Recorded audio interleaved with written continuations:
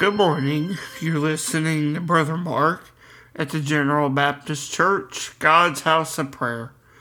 Open with me this morning to the Gospel of Luke as we go into our devotion. Thank you for joining. Let us go into this devotion this morning, reading in the Gospel of Luke in the 9th chapter as we see Jesus teaching a man of what it means to count the cost to follow after him. In Luke's Gospel, in the 9th chapter, we'll read beginning in the 57th verse.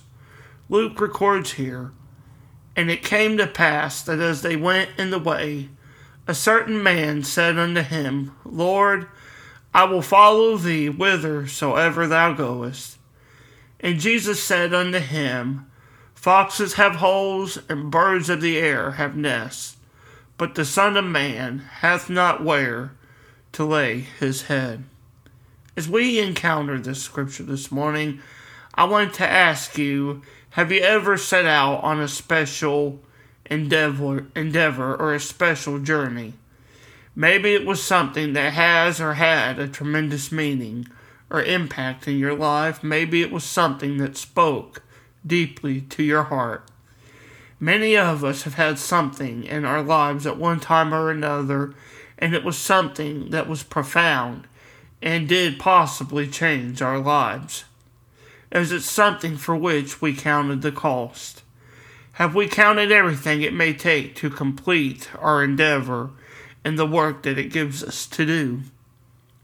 We see this scenario in the Gospel of Luke as Jesus is walking with his disciples, and a man approaches him, declaring how he will follow after him wherever he goes.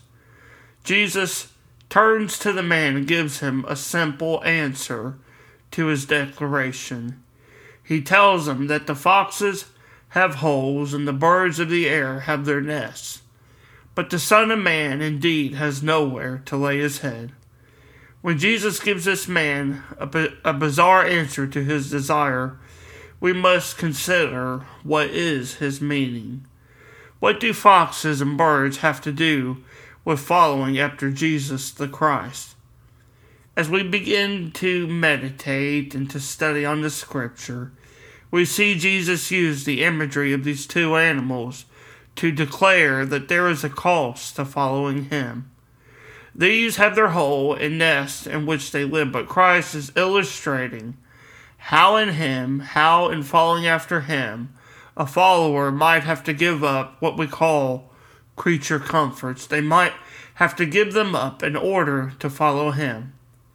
Christ illustrates it further in the gospel when he mentions of the king who counts all the costs before going to war. We see that in the 14th chapter of Luke.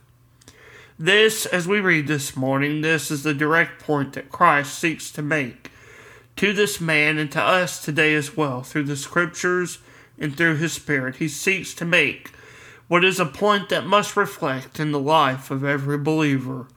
When we first encounter Christ through the Holy Spirit of God, we must count and be ready to give up things that will hinder our lives in relationship with him.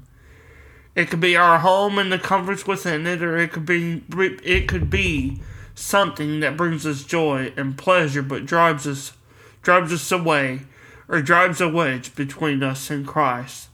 There might even come a time when it costs us our very life.